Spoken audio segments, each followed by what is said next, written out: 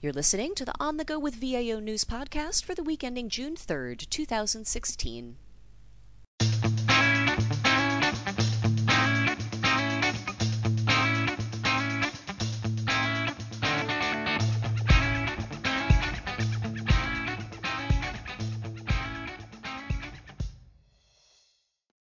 Hello and welcome back to the podcast.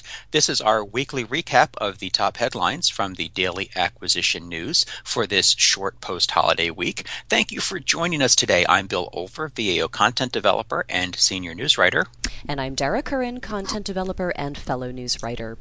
The General Services Administration and Office of Personnel Management had a whole, 2 weeks following the award of their Human Capital and Training Solutions, or the HCATS contracts, before progress was brought to a screeching halt by a total of 26 protests filed with the Government Accountability Office.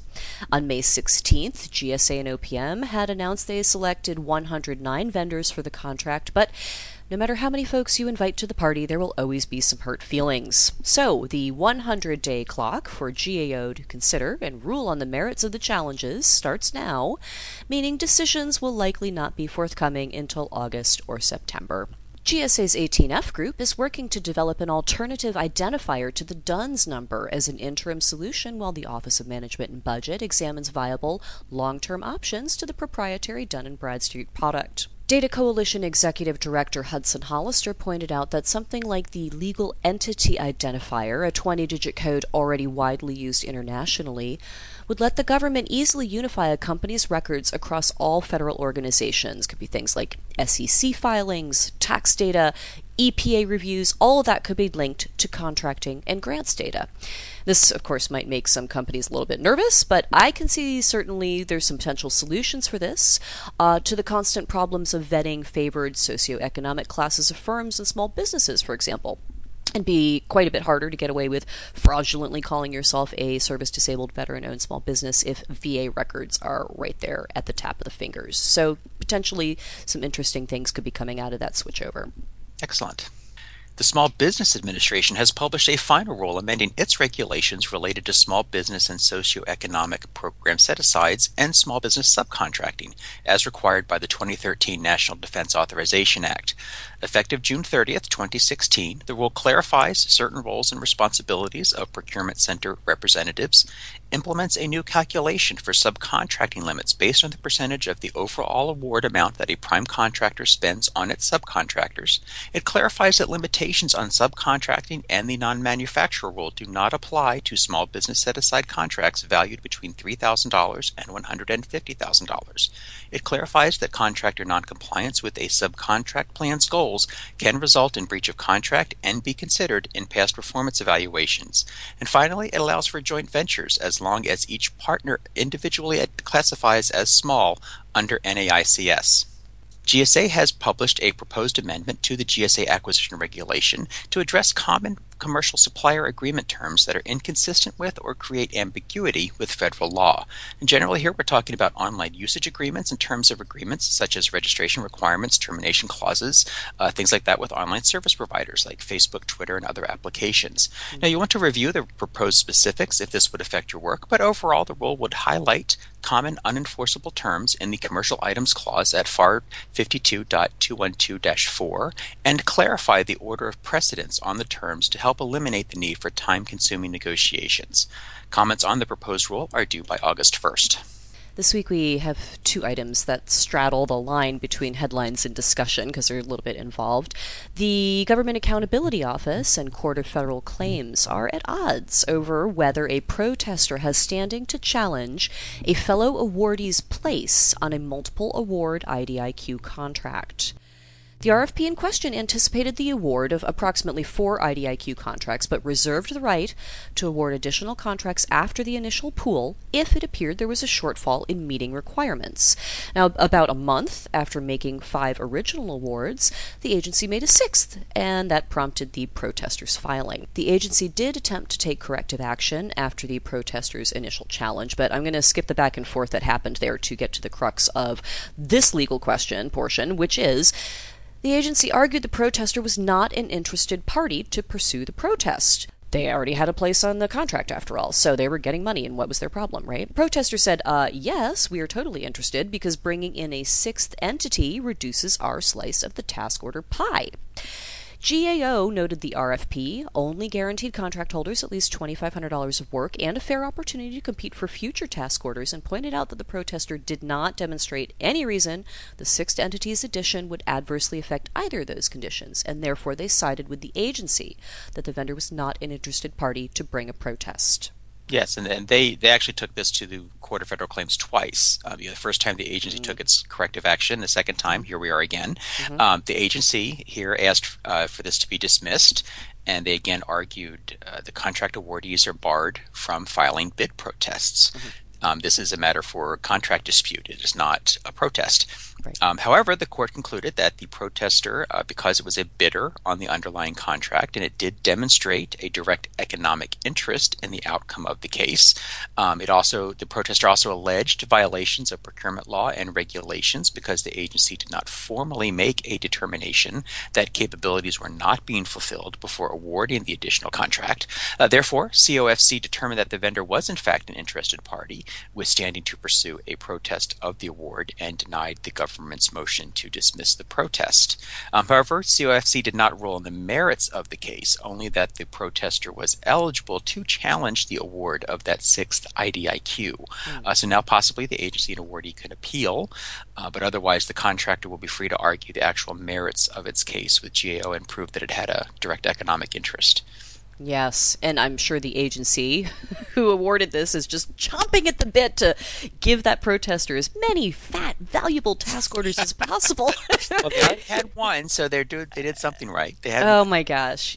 Sometimes I think this should be included in performance evaluations. If a decision comes in your favor, obviously, that you were within your rights and that should not, be counted against you. But gosh, if you make yourself a thorn in everybody's side and then don't end up carrying the day, I don't know. I think you should get marked like a rabble rouser or something and at least get -1 or 2 points on an evaluation for that or something.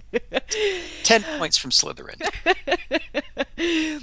We also saw some new regulations come out from the Department of Labor that take effect on December 1st, 2016. And at first glance, it seemed pretty straightforward, not very acquisition related, more like, ooh, how is this going to affect my payroll? But apparently, these new regulations would expand contractor employee eligibility for overtime pay, and that could in turn have significant impact on contract costs. Now, you authored the news piece on this. Why don't you break it down for us? Okay, so yeah, it's fairly straightforward.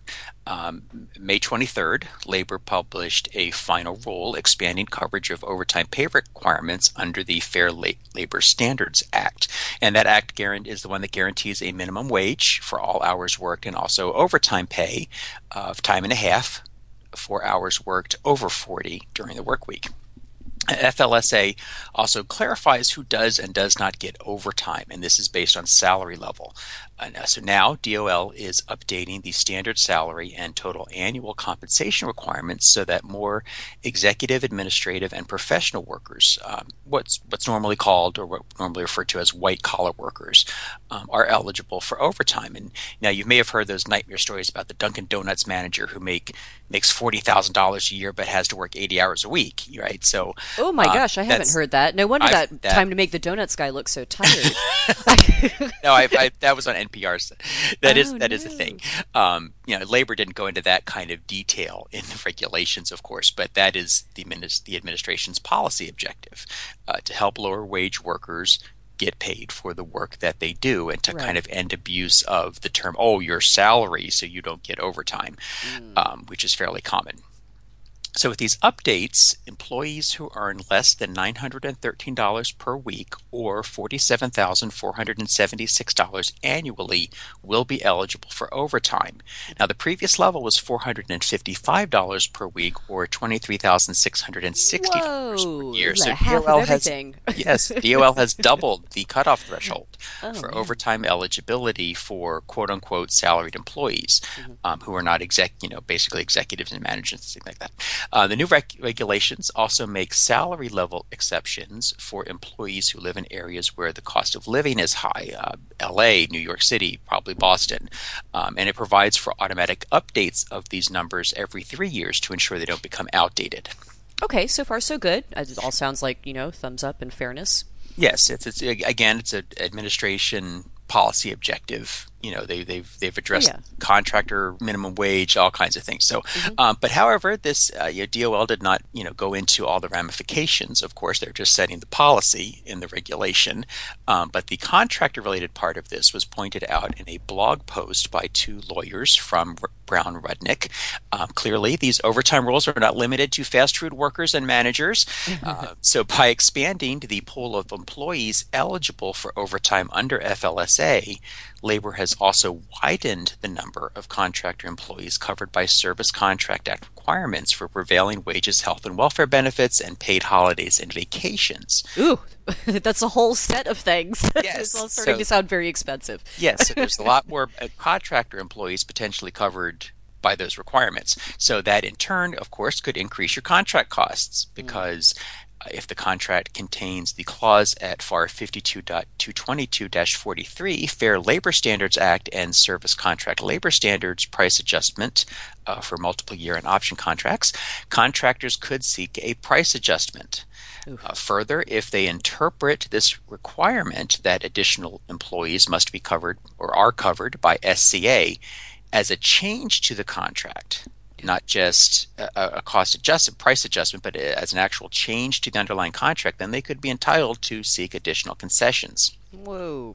Yeah, so it's a big potential can of worms. So the rule's not effective until December 1st.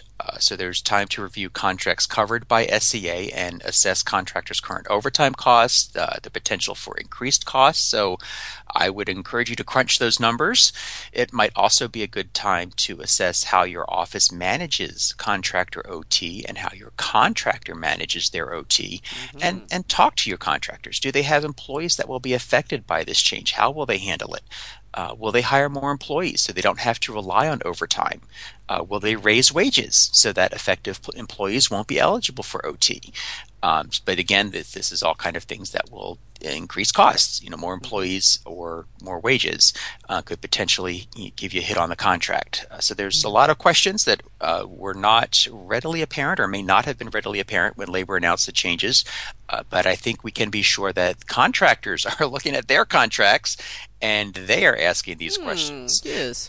So I would hope no one is caught off guard in 6 months, but we do have 6 months before the rule goes into effect. So there is time to dive into those contract files, which I suspect folks are doing if they're paying attention. Well, that's a great summary. Thank you very much. And now I'm thinking about donuts. So that is it for us for this week.